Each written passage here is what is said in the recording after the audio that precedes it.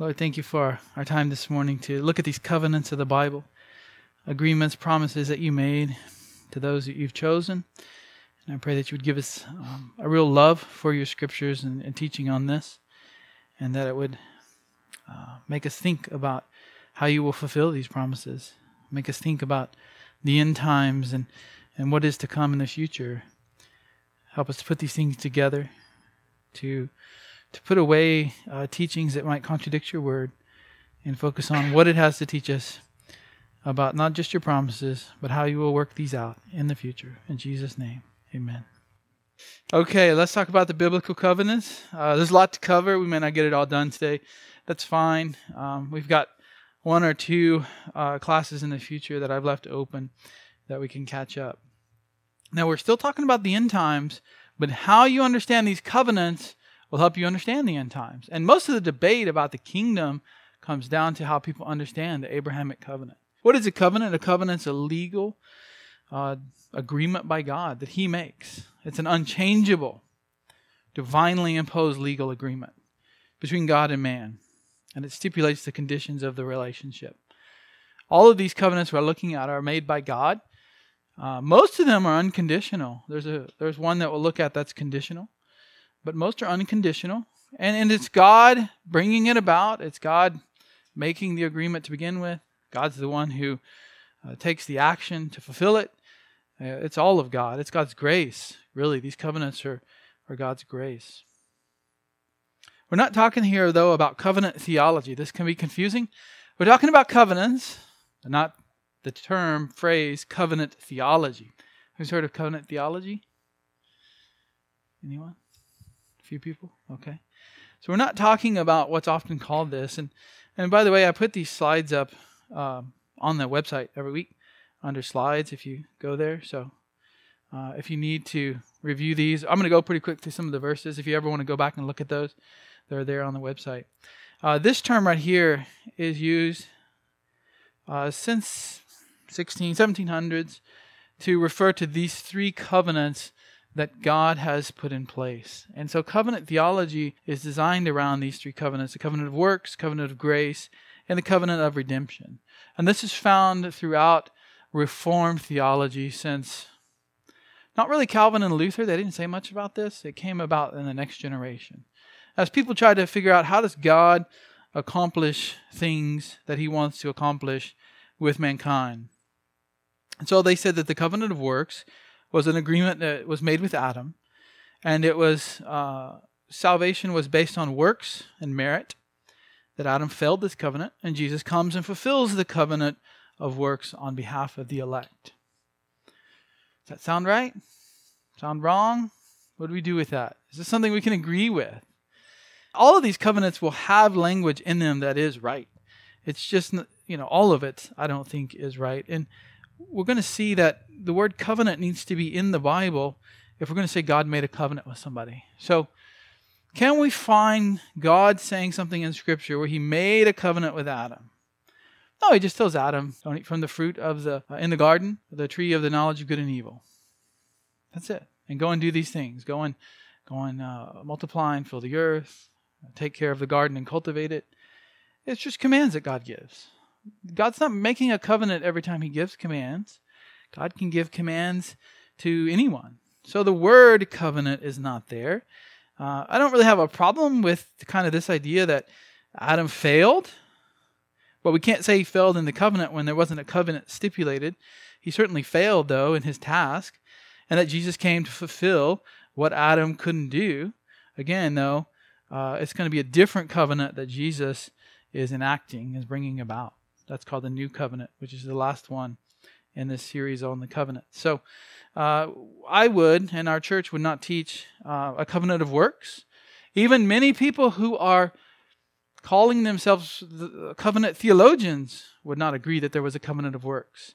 A very famous Scottish Presbyterian who taught at Westminster in Philadelphia named John Murray has a series of textbooks that says he can't find a covenant of works in Genesis. So he doesn't want to use that terminology. We're also not talking about the covenant of grace. Covenant theology says that after Adam, salvation is still based on works, but that people can no longer be saved on their own efforts. The elect need to be saved by grace, by believing in Jesus, who fulfills the covenant of works on behalf of those who believe. So if you haven't heard this, it's okay. It's going to sound confusing. If you have heard this, though, I need to bring it up because it's very popular. A lot of times when people become Calvinistic, they'll just adopt what their favorite pastor or theologian teaches on this. And they think, well, if I believe in God's election, God's predestination, then I also have to agree with all these other things. And that's not the case. These things aren't necessarily chained up together. You can believe in election and not in covenant theology. Here, again, some language that's a problem. Based on works. I would say God's salvation in the Bible is always by grace. From Adam to Revelation 19. It's not anywhere indicated that a person can be saved, will be saved based on works. Yes, Jesus lived a perfect life, but we don't see God ever say, if, Adam, if you do these things, then you will always have salvation, always have, that could be up and down. Did Adam lose his salvation when he sinned? Many, myself included, would believe that no, God came and he killed that animal, and that was a sacrifice, and that God forgave them, of course, and they repented, but they still had to suffer the consequences. Anyway, moving along, covenant of grace, again, not explicitly mentioned in the Bible. They're going to say that these are the Mosaic plus the New Covenants. And those are separate. We'll look at those. But they would say that's what the covenant of grace is. Now, similar language, I could agree with this. Does it say in the Bible that the elect need to be saved by grace, by believing in Jesus? Everybody with me on that? That's in the Bible, right? I've been preaching a series on that. It's also in Ephesians 1, right? Jesus fulfills not the covenant of works, but the sacrifice for sins. That's a little bit different. That's not talking about necessarily a covenant of works on behalf of those who believe. So we could agree with, I could agree with some of that. Again, though, not a covenant where these two are combined and smashed together. And then the last one, many don't even think that this is one of the covenants. There are usually two covenants mentioned, but they would say covenant of redemption. Members of the Trinity covenant together before time to save the elect, with each member of the Trinity having a role in their salvation. Okay? Can we say that there's Holy Spirit, the Son, and the Father do save the elect? And that each one has a role in their salvation? Yeah, just see the sermon today. We're talking about that. See the sermon the last few weeks, right? The Father elects, the Son comes to redeem, the Holy Spirit regenerates, seals, and dwells, does many things. So this is good, but does it say anywhere in the Bible that Father, Son, and Holy Spirit made a legal binding agreement together called a covenant? You won't find it. And it's why a lot of covenant theologians say, no, this isn't in the Bible, so we shouldn't use it. We shouldn't use it. So that's just a brief overview of these three. Some question this one. Many question this one. And so you're just kind of left with this one, which I think is a confusion of two other covenants, the Mosaic and the New. So when you hear this term, research it, think about it. Just because it's your favorite preacher's preferred way of thinking of the covenants doesn't mean it's right. Study the Bible. Does it say anything to Adam about a covenant? Is there anything about the Trinity making a covenant? I don't think Father, Son, and Holy Spirit have to make a legal binding agreement. They are each holy. They are each going to keep their word. They don't have to do that. So let's talk about the covenants actually mentioned in the Bible.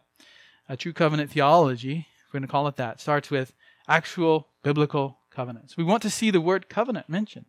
If it's important enough for God to make an agreement, He will use the word in the Bible, and He will stipulate things that go along with the covenant. What He's going to do, and sometimes He'll tell the other person that He's making an agreement with what they need to do. So here they are. There's 6 in the Bible. So if we're going to be truly biblical in our covenant theology, we're going to go with these 6. Noahic, who's that made with? Noah, which also goes to mankind, because Noah's restarting the human race, basically, right? Abrahamic, It's a hard one here. What is it, Brenton? Abraham. And we'll just put Abe plus his descendants. So Israel plus Gentiles, which will come into the church, which are only saved Gentiles and only saved Israel. All right, Israelite, usually this one's called the Mosaic covenant. It's technically not correct, but it's given to Moses. But it's for who or whom? Israel. And where does it take place? Sinai. So it could be called the Sinaitic because that's where it's given, Mount Sinai.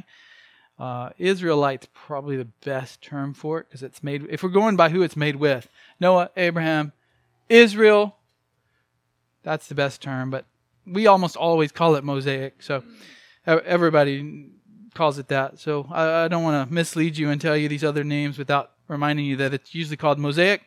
And then priestly, who's that made with? John, who's priestly covenant made with? The priest. The first one of the line that it's made with, what was his name? Phinehas. Plus his descendants, right? Descendants. Davidic, who's that made with? David plus his descendants. And the new covenant. This one kind of gets a little tricky because you might not have thought of it. Like the verses we'll look at teach us. But the new covenant's given first to Israel. We're going to see that twice in the Old Testament. But we know when Jesus comes, he ratifies it with his death on the cross. And who then can also come in? Gentiles. So, Jews and Gentiles, but only through faith, of course. All of these have to be through faith. That's the channel. But it's kind of a fulfillment of this promise right here. It is. It is not just kind of, but it actually is. But it's not exactly the same as far as the covenant is concerned. So let's break these down and look at them individually. Hopefully we'll get through the Abrahamic today. The ones that are huge, that are under debate, are Abrahamic, and then Mosaic, and exactly what is the new covenant. And then in the Davidic covenant, is it still going to be fulfilled upon the earth? That's the question there. So there's some theological debate. This one, John, what happens to this one? Just gets forgotten, right? Nobody talks about it. And it's in the book, but it's just sometimes it's forgotten. It's rather small covenant compared to the others. Okay, let's look at the first one. Noahic covenant. Noahic covenant comes about after the flood. Now behold, God says, I myself. So whenever God says that, I myself do establish my covenant. It's telling us who's going to bring it about, who's going to make it happen. He's going to establish it with you, with Noah, and with your descendants after you. Who's the descendants of Noah? Everybody. All of us. Jews and Gentiles. We can't say this is just for the Jews. Yes, the Jews do come from Noah, but so do the Gentiles. There's no one else around when Noah is alive after the flood. It's him and his family. So everyone's coming from Noah at this point. With every living creature. So it's not just a covenant made with mankind, but also the creatures. The ones that he put on the ark to replenish the earth. The birds, the cattle, every beast of the earth with you. Of all that comes out of the ark, even every beast of the earth. I established my covenant. Again, we're seeing that word used. It's a word in Hebrew. It's translated into English, what we call a covenant. We want to see that. When there's a covenant, we can't just make up covenants. We want to see the word covenant. So God's establishing it. God's doing it. And all flesh shall never again be cut off by the water of the flood.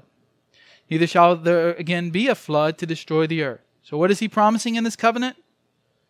It's right here. He's not going to destroy the earth again like that. In other words, it's an affirmation that you don't have to worry if tomorrow God's going to flood the earth and global warming is going to heat up all the ice and it's going to melt the ice and we're going to be underwater here in the next 50 years. I think somebody already predicted we were going to be underwater, right? Who was that? Was it a previous presidential candidate? Al Gore? So, yeah, we can do things to harm the earth. I'm not doubting that. But God is saying, look, I'm never going to bring this about. I promise you. He's establishing it. He's not going to flood the earth. He's not going to wipe out the earth again like that. Now, we do know it'll come in the end with fire that will wipe out the earth, but that's later in Scripture. He's promising here that He's not going to flood the earth. And this is a sign. He's going to give a sign between Himself and every living creature, including the descendants, the humans who descend, everybody who descends from Noah. All the successive generations. So who's it given to? Everybody until the earth ends. He's going to put a rainbow in the cloud, and it shall be a sign of a covenant between me and the earth. It shall come about when I bring a cloud over the earth, that the bow will be seen in the cloud, and I will remember my covenant, which is between me and you and every living creature of all flesh. Never again shall the water become a flood to destroy all flesh. So people are going to be concerned after the flood. I mean, wouldn't you? One day it starts raining and everybody dies and every living thing dies.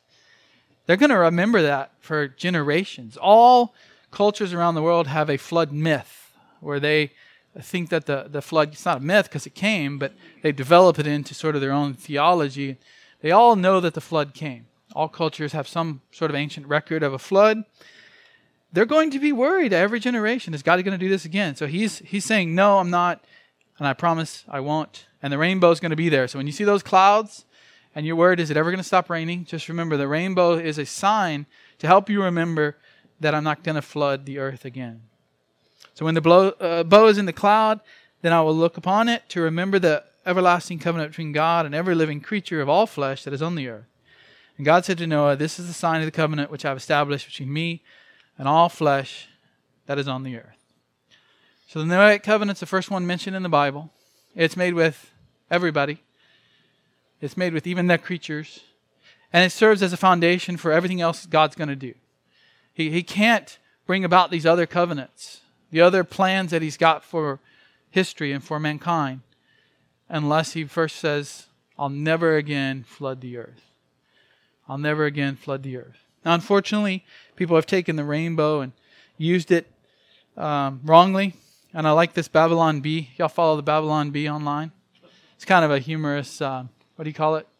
Not sarcasm. Satire.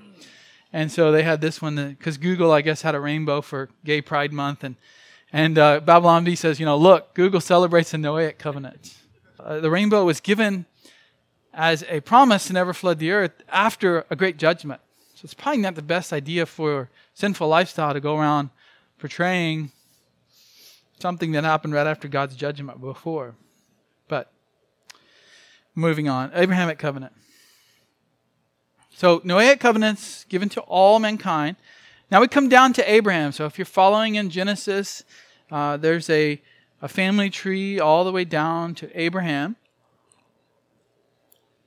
And at the end of Genesis 11, I think, Abraham's introduced, or Abram. And God just shows up in Abram's life and says, here's what I'm promising you.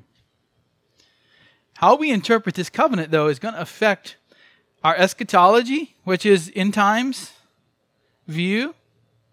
Some of the things we've been talking about, and certainly what we're talking about next week or the following weeks, will be affected by proper interpretation of the Abrahamic covenant. Is there going to be a kingdom upon the earth?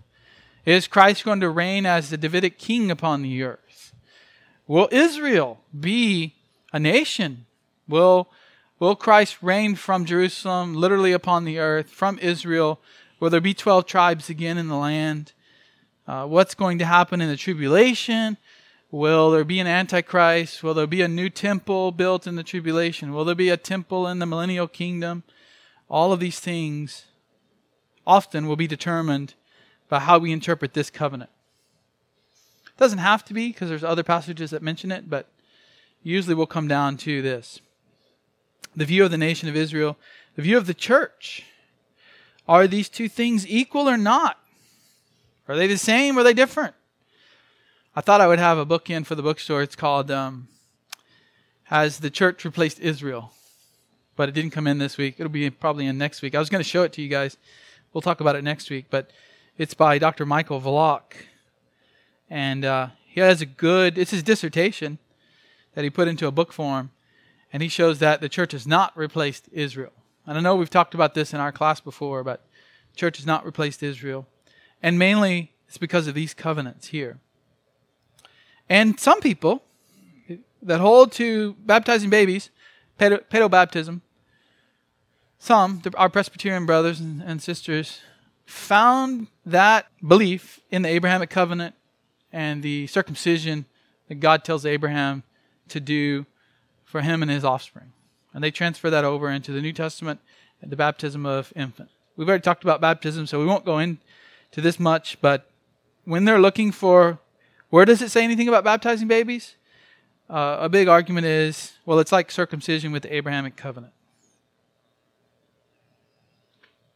Questions on that before we go too much further? All right, so here's what God says to Abraham. Now the Lord said to Abram. Now, did Abraham do anything to get God to talk to him here? Did he do anything? I mean, was his family a godly family? Was he from a family of Jews?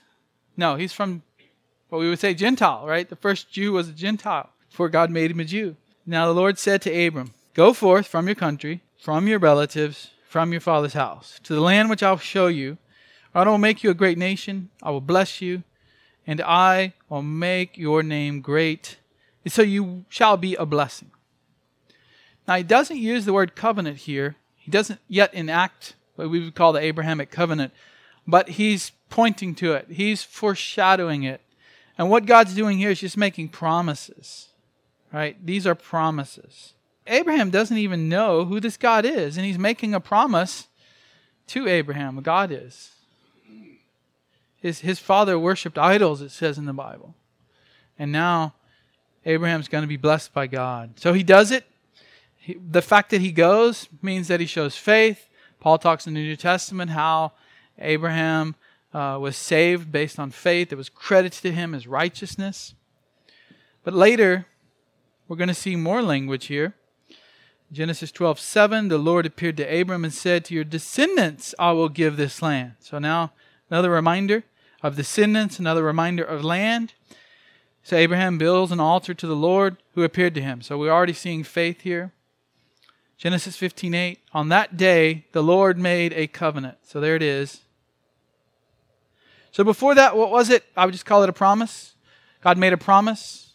He keeps his promises, of course. Not every time God makes a promise that they call that a covenant in the Bible.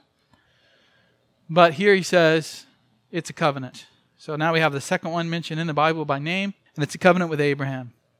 And his descendants, to your descendants I have given this land, from the river of Egypt as far as the great river, the river Euphrates. Now in Genesis 15, right around this passage is where he goes, and remember Abraham prepares the sacrifice. He splits them in two, and then God puts a deep sleep on Abraham, and a torch with great darkness around it goes through, symbolizing God. It goes through those split animals, and that's God ratifying the covenant. But we see already that a big part of this covenant is land. From the river of Egypt as far as the river Euphrates. John, you're good with Middle East geography. Is that where the nation of Israel boundaries are today? Has there ever been a time in history where Israel has been from the Euphrates to the river of Egypt? As far as John knows, there's not. Anybody else?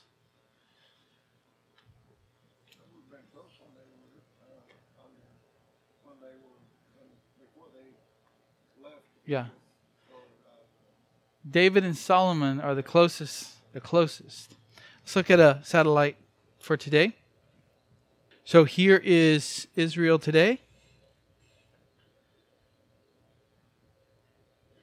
And really it's not even that, right? Because there's all these little Palestinian areas carved out. But that's generally the boundaries of Israel today.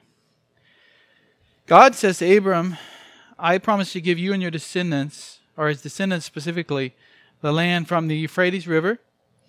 So here it is here, Euphrates. And it kind of takes off up there. But most people would say you would cut over to the ocean there. I saw one map where somebody was arguing that it included all of modern-day Turkey, but I think we can at least be safe here. This is conservative. Now, most people think the river of Egypt is what? The Nile. If it was the Nile, then that's going to be down here. So I'll put that in red. That's pretty big. Probably it's not the Nile. It could be the Nile. It just says river of Egypt. But there's a wadi here, a flooded valley that is like a river in the rainy season, but it's dry during the dry season. And so that would be here. We could just continue to go down a certain amount. So at least this right here, right? And this is modern day Israel. And the reason I mention that is to show you, first of all, that even today, it's not been fully given to Israel. Because some people will say, well, God's already restored them and given them that promise, so he's not going to do it in the future. Others will say, no, under David and Solomon, that was the height of the kingdom. There's nothing else to look forward to with Israel. They were rejected, taken into captivity. Christ came, they rejected him, they're done. But God said from the Euphrates to either here or maybe the Nile River. The point is, they've never received this. Even when they come into the land from Egypt, they start conquering, and what happens? They get lazy, and they don't finish. If you were with us in our men's Bible study, women's Bible study, on 1 Samuel, who are they always fighting? The Philistines. Why are there Philistines in the land? Because they settled down, they got lazy, some of the tribes didn't do their part and finish off the fighting, and they let these cities exist, the Canaanites, and they continued to deal with them. That was God's judgment on them for not doing what he said. He said, drive them out. They got lazy. They tolerated them. And eventually those Philistines, Canaanites, began to attack back and conquer territory. So they've never had all of the land promised to Abraham. But in the future, God's got to, if that's what his promise is he going to stop? Paul says in Romans 11, no, it will be fulfilled, the promises that he made to the Father. So we have to ask when. If it hasn't yet, then when is the most likely time? And we'll get to it when we talk about the millennial kingdom. Well, if they try to take it with military might, then it's not given to them. It'll happen in God's timing. And so the main point of that is going to be, there is a time when God will fulfill this one. He's going to fulfill the Davidic covenant fully and the priestly covenant fully. I think that's in the millennial kingdom. We'll continue to look at that over the next few weeks. He continues here talking to Abraham, though. Genesis 17, now when Abram was 90 years old, the Lord appeared to Abram and said to him, I am God Almighty, walk before me and be blameless. I will establish my covenant between me and you. So again, mentioning the covenant. And I will multiply you exceedingly. Because he's worried here, right? He doesn't have any children. How are my descendants going to inherit this land? How am I going to be blessed? Well, God says, I will do it. He reminds him, I will do it. So Abram fell on his face. God talked with him, saying, as for me, behold, my covenant is with you. So he continues in verse 5, no longer shall you be called Abram, you shall be Abraham, for I will make you a father of a multitude of nations. He's got no kids now, right? How's he going to be the father of a multitude of nations? I've made you exceedingly fruitful. I will make nations of you. Kings will come forth from you. I will establish my covenant between me and you and your descendants after you throughout their generations for an everlasting covenant. So there will be some today that will say the Abrahamic covenant has been replaced, or it's no longer needed. It's been they broke it. They broke the Abrahamic covenant. Well, it's everlasting, which means it will always be like that, eternal. To be a God to you, so he's going to be their God, and your descendants after you. I will give to you and your descendants after you the land, so another promise of the land, and all the land of Canaan for an everlasting possession. The land is going to always be yours. Now, when we see everlasting, that doesn't mean that every generation and every ruler of Israel will have the land. What it means is, eventually I'm going to give you this, and it will happen into eternity. Because even here, this promise that he makes with Abraham, does Abraham get all that land? Does Abraham have all these descendants? He has one son of the covenant, right? He has Isaac. That's it. There's not a lot of descendants yet. He doesn't get the land. What happens to his descendants? They go to Egypt for 480 something years. So Abraham does not promise anything. Abraham does nothing. He doesn't have to do anything. This is God doing it all. God doesn't require him to. Now, of course, it comes about through faith. But notice when God says, here's my covenant, he does not say, I will wait to see what you will do. Then I will bless you. God just shows up and says, here's what I'm going to do. And then Abraham responds through faith. Just like the Bible. Here's the Bible. It tells us what to do. It tells us who God is. But we don't get the benefits and blessings talked about in the Bible unless we have faith. Faith is the channel by which God brings about his promised blessings. So here's the three things that the Abrahamic covenant does. It makes individual promises to Abraham and his family. It makes national promises to his descendants, which we'll later know that's called Israel. And universal promises to all the nations. Let's go back there. I kind of skipped over it here. Genesis 12. I'll make you a great nation. So that's his descendants that'll be called Israel. I will bless you with the land. I will bless you here. I will make your name great. You shall be a blessing. Oh, that's fine. We didn't cover it. Didn't have it in there. Verse 3 here talks about all the families of the earth will be blessed through you. Through Abraham, all the nations of the earth will be blessed. So that's part of the promise. Israel's going to forget that later, right? They're going to focus on these two things, and they're not going to like that one. But God will bring these things to pass. He already has, with Christ coming and bringing Gentiles into the church. Okay, so who are Abraham's descendants? Well, in the original language, and it comes over into the New Testament as well, this is called Abraham's seed. Seed is the word. If you have an older version of the Bible, it often says seed. And the reason that our English translations will even use it, because Paul picks this up in Galatians, and he talks about the seed of Israel. So seed is just descendants. Seed, your seed will be your descendants. And let's talk about the ways that term is going to be used in the Bible. There's a special natural seed. These are his physical descendants of Abraham through the line of promise of Isaac and Jacob. So the Jews. Offspring is another term we can use of descendants or seed. The offspring which comes from Abraham are his direct line, the Jewish people. All the Jewish nation that comes out of Egypt is a direct descendant of Abraham. There's also just the natural seed, natural descendants, but they aren't specially blessed. Who are those? Well, he had two other women that he had children with. This was his wife's servant, and this was his second wife after Sarah died. So he had children, but they're not going to be especially blessed. They're not the elect. They're not chosen by God. We don't even know what Keturah's children, what happened to them. Hagar, what was her son? Ishmael, who becomes the father of the Arabs, who eventually becomes the Muslims that we know today.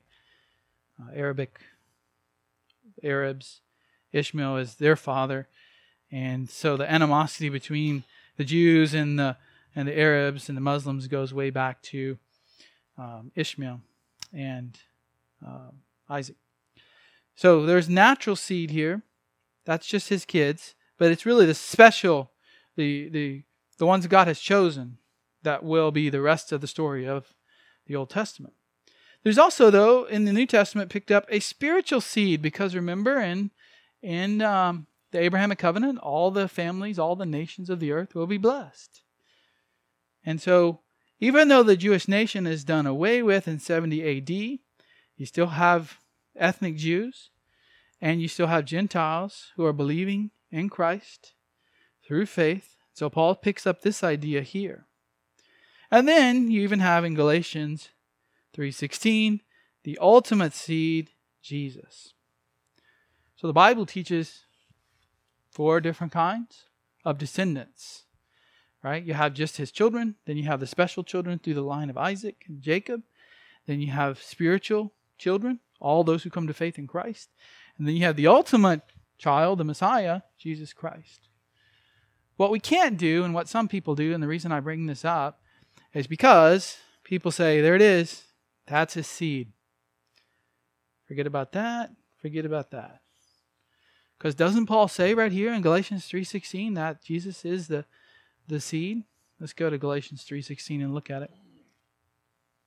Now the promises are spoken to Abraham and to his seed. Singular. He does not say two seeds, Paul says, as referring to many, but rather to one. And to your seed, that is Christ. So you Gentiles, he's your seed essentially. He was given to you by God through Abraham. He is the seed singular. So Paul's trying to make a point to the Gentiles, right? He's promised to you as well. He's promised to you as well. Don't think this is just for the Jews. Hey, what's the point of Galatians? Stop trying to live like a Jew under the law. You don't need to live under the law because God's also sent Jesus for the Gentiles. And you don't have to live under the Mosaic law. So he is singular as well. Let's go back. Let's go to 3:29 here. And if you belong to Christ, then you are Abraham's descendants, heirs according to the promise. So there is more than just the idea of one descendant, right? There's also spiritual descendants. And we cannot forget he made promises to Abraham and his special natural descendants as well. Goes back to the idea that he will accomplish those promises. They're not just going to get erased. Right now that Jesus has come, God's not going to say, you know what, scratch that. Right? That's what we do when we mess up, right? We mess up. God didn't mess up. He's going to do everything he said. Everything he said for these groups. It just hasn't happened yet. All of it hasn't happened yet. Particularly, this first one hasn't happened yet because Jesus says there's going to be a time of the Gentiles. Paul said there's a time of the Gentiles. Then all Israel will be saved. Romans 11:26. How does he bring about number one, the promises he made to number one? Through number four. How does he bring about the promises he makes to number three? Number four, through Jesus, right? So when we say God will fulfill his promises to Israel, we're not saying like John Hagee sometimes says, and then he erases it in his books. We're not saying God will save Israel and God will save everybody through Jesus. Two ways of salvation. It's not what we're saying. That's false. The Bible says there's only one way to be saved. It's through faith. Through faith in the Messiah, either the Old Testament waiting for God to fulfill his promises through the Messiah, or a New Testament Christian is looking back to what Jesus did on the cross for us. But John Hagee says, well, you can be born a Jew and be saved, or you can be a Christian. Then he got in trouble for that, and he took it out of a few of his books, but there are others who believe that kind of silliness too. So, is the Abrahamic covenant unconditional? Or is it based on something that Abraham and his descendants will do? That's another argument to sort of to mark out the Abrahamic covenant and say, you know what, God's not going to fulfill what he promised to Abraham and his descendants because they disobeyed and they got taken into captivity. Are there any conditions given by God when he gave the covenant? We looked at the verses, Genesis 12, Genesis 15, 17. God never says, you do these things, I'll bless you. You don't do these things, I'll take it away. Now, he will say that later. When will he say that? In the Mosaic covenant. Mosaic covenant. He doesn't say this here. This is what's called an unconditional covenant. There are no conditions, God will do it. Now, to be a beneficiary of it, of course, it has to be through faith. But when God shows up, he just says, here's what I'm going to do. And it was solemnized by God himself. In human covenants, you make an agreement. So when a new member joins, when you guys that are members join, you agreed to follow biblical commands. You agreed to the one another's. You agreed to our what's called our membership covenant, which is the one another's of Scripture. Love one another. Serve one another. You agreed to those things. We made an agreement. Or you make a covenant in marriage, right? At least biblical marriage, both spouses should agree to make that covenant. Not so in this covenant. God does it himself because he's the only one, Paul says, that he could, the only person he could swear by is himself, and he makes it himself. He passes through the animal pieces in Genesis 15. Abraham did not pass through the pieces. In fact, I think God puts Abraham in a deep sleep to show us Abraham did nothing. He's over there passed out. How does Abraham even know what God did to write it down or pass it to Moses someday to write it down? I guess God told him afterwards, but Abraham did nothing. It's not Abraham, but God who is responsible for the ultimate fulfillment of the Abrahamic covenant. That's what AC means. Abrahamic covenant. Well, didn't Abraham knew because he had a dream. He thought it was a dream, but God was actually doing it, so yeah. Right. Yeah. God was doing that. So I guess he saw through. God made him pass out so he could look through that vision, Right. see it. It's an eternal and everlasting covenant. Later confirmation in the Bible tells us that. Jeremiah 16:15. What's happening in Jeremiah? Are they obeying and doing great? What's happening? They're about to go away into captivity. They're about to be destroyed. They're about to be taken prisoner. They're disobeying and they're worshiping idols.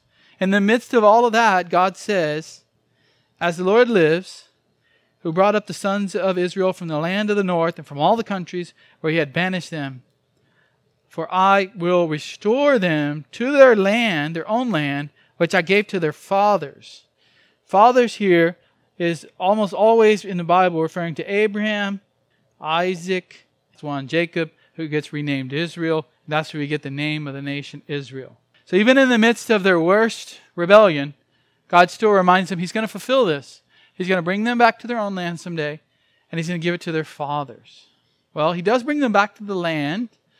He does bring them back to the land, but again, it's not the land that was promised to Abraham. So we're still waiting for ultimate fulfillment. And Hebrews 6:13 through 18, when you combine it with Genesis, which we won't look at, you can read on your own there, declares that the Abrahamic covenant is immutable.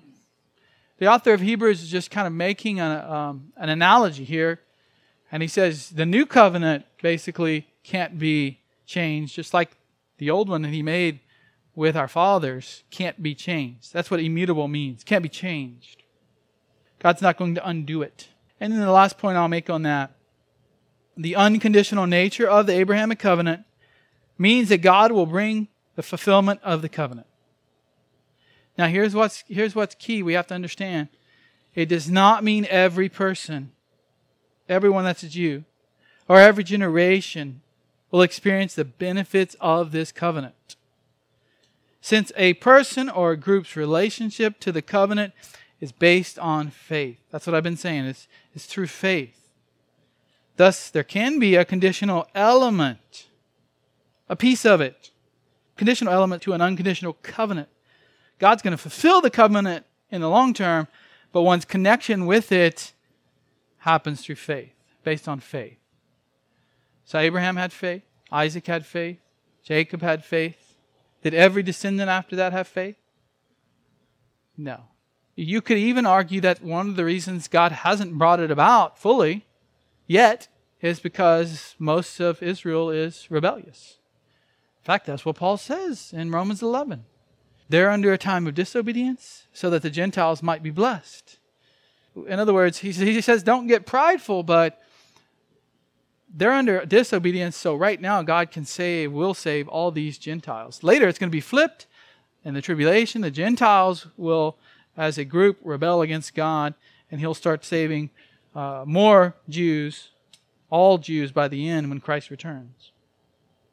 It's going to be similar to the Mosaic in that sense, that there's a conditional element. The difference is God promises to Abraham to bring these things about, and the Mosaic covenant is completely different and is not a land promise, is not a promise to all of Abraham's descendants.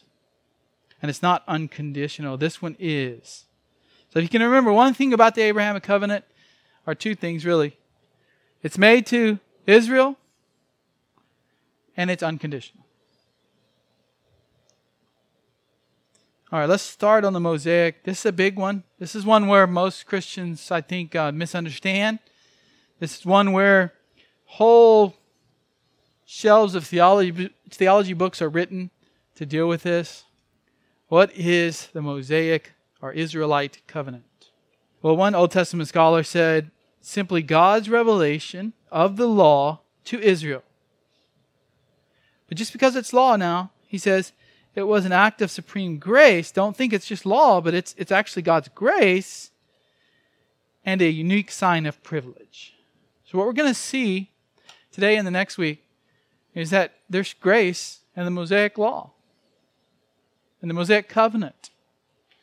The covenant, the reason we call it Mosaic law is because with this covenant, God gives a very extensive law. From Exodus 19:5 through the end of Deuteronomy. All the commands that Israel is to obey. That's what's part of the Mosaic covenant. God makes an agreement with them. They respond and agree to it. Then He gives them His law. He gives them His law. So often when we talk about the Mosaic covenant, we're just talking as well about the Mosaic law. But it's grace. Why is it grace? Why is it grace that God tells a people that's His people what to do? Why is that grace? Who's got the answer? Gives us guidelines. And why is that important? Why are guidelines important? To know how to please God, right? To know how to please God and makes them distinct. Separates them. It Separates them, that's right. from all the nations. So it teaches us how to please God. We take that for granted today, but in ancient times, they didn't know how to please the gods. So they were always kind of freaking out about, like, what do I do so the gods don't get angry with me? God says, in 4 books of the Pentateuch, He tells them how to live, how to please Him. And it separates them because no one else is doing that. And also, it does what? What happens when you tell your children what to do and what not to do? Teaches them right from wrong, which is kind of pleasing God, but also it keeps them from getting hurt. Keeps them from breaking the boundaries and hurting themselves. Even as Christians, we can still do things that are sinful and we get disciplined for it by God. Hebrews 12 talks about that.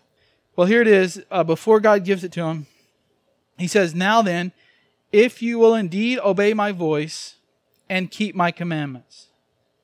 So what's happening here? They have to obey. They've got to keep His commandments, or His covenant, which is got to be full of commandments.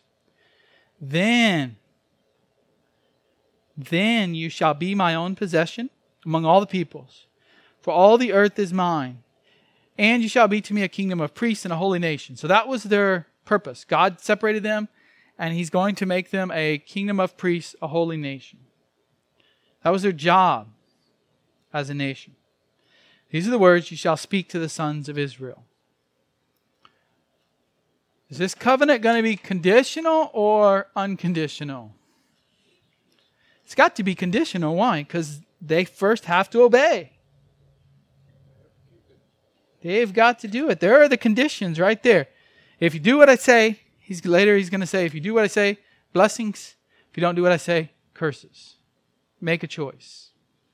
Make a choice. And they agree here, and we'll look at this verse later, but they agree here to do it. Yes, O Lord, we will do whatever you say. We'll do whatever you say. They make that agreement. So it's not just God giving the covenant, but they are also agreeing to it. Whereas Abraham, you could say not only did he not have to agree to it, he was doubting it much of his life, wasn't he? Where these Israelites, oh yeah, we'll do whatever you say. Most of that generation dies in the wilderness because they didn't obey God.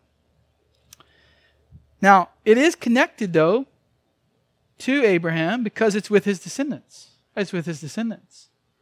So it's based on the covenant with Abraham. You can think of the Noahic covenant as being the foundation for all mankind. And then on that with special people, Abraham and his descendants, God puts the Abrahamic covenant and then narrowing the funnel to specifically a certain generation and following of Abraham's descendants.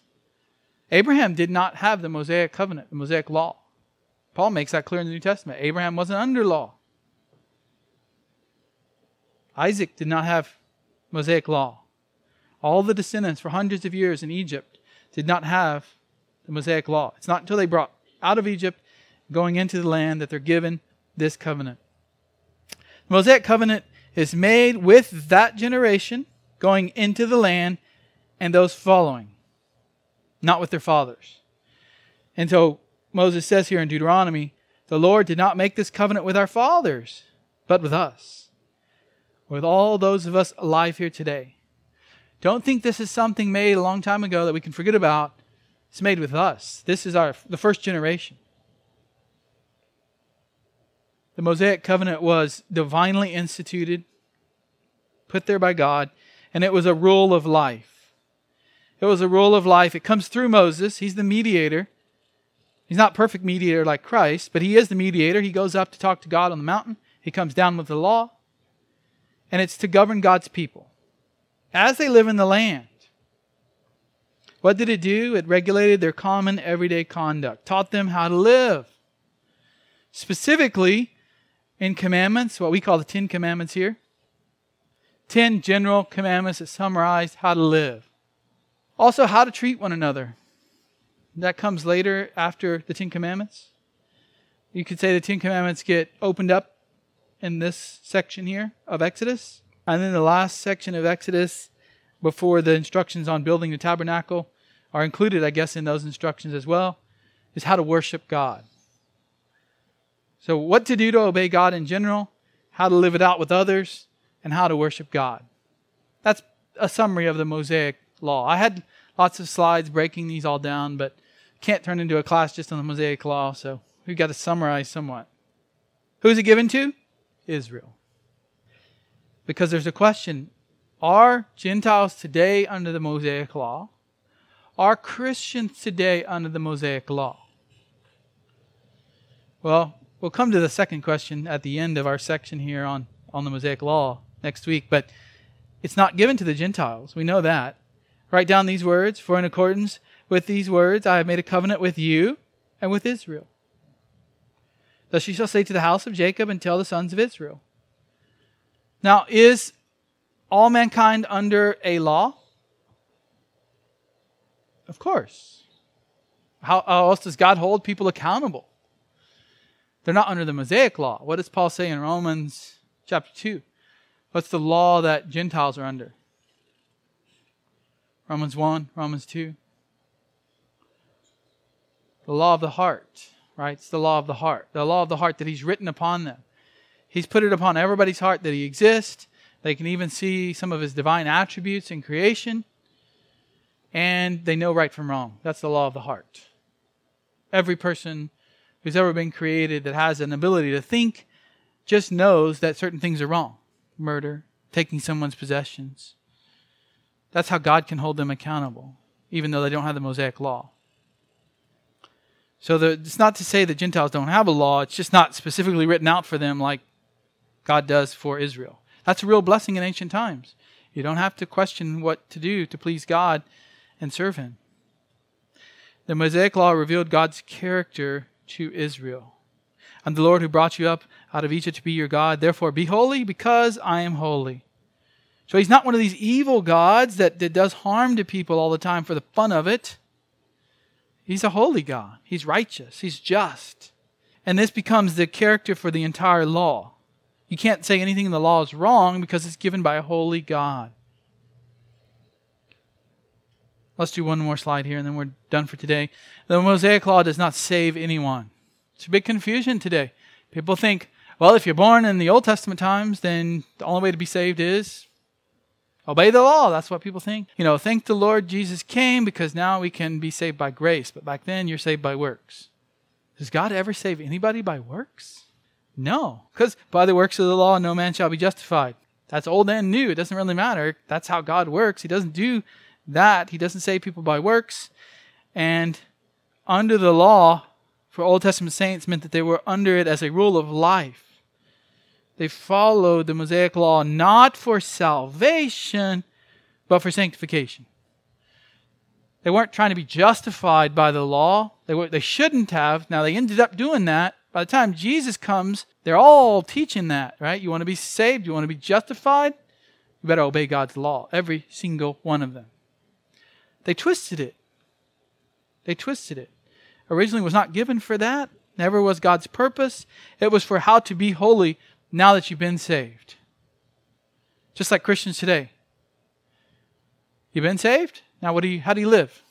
Well, Jesus tells us how to live.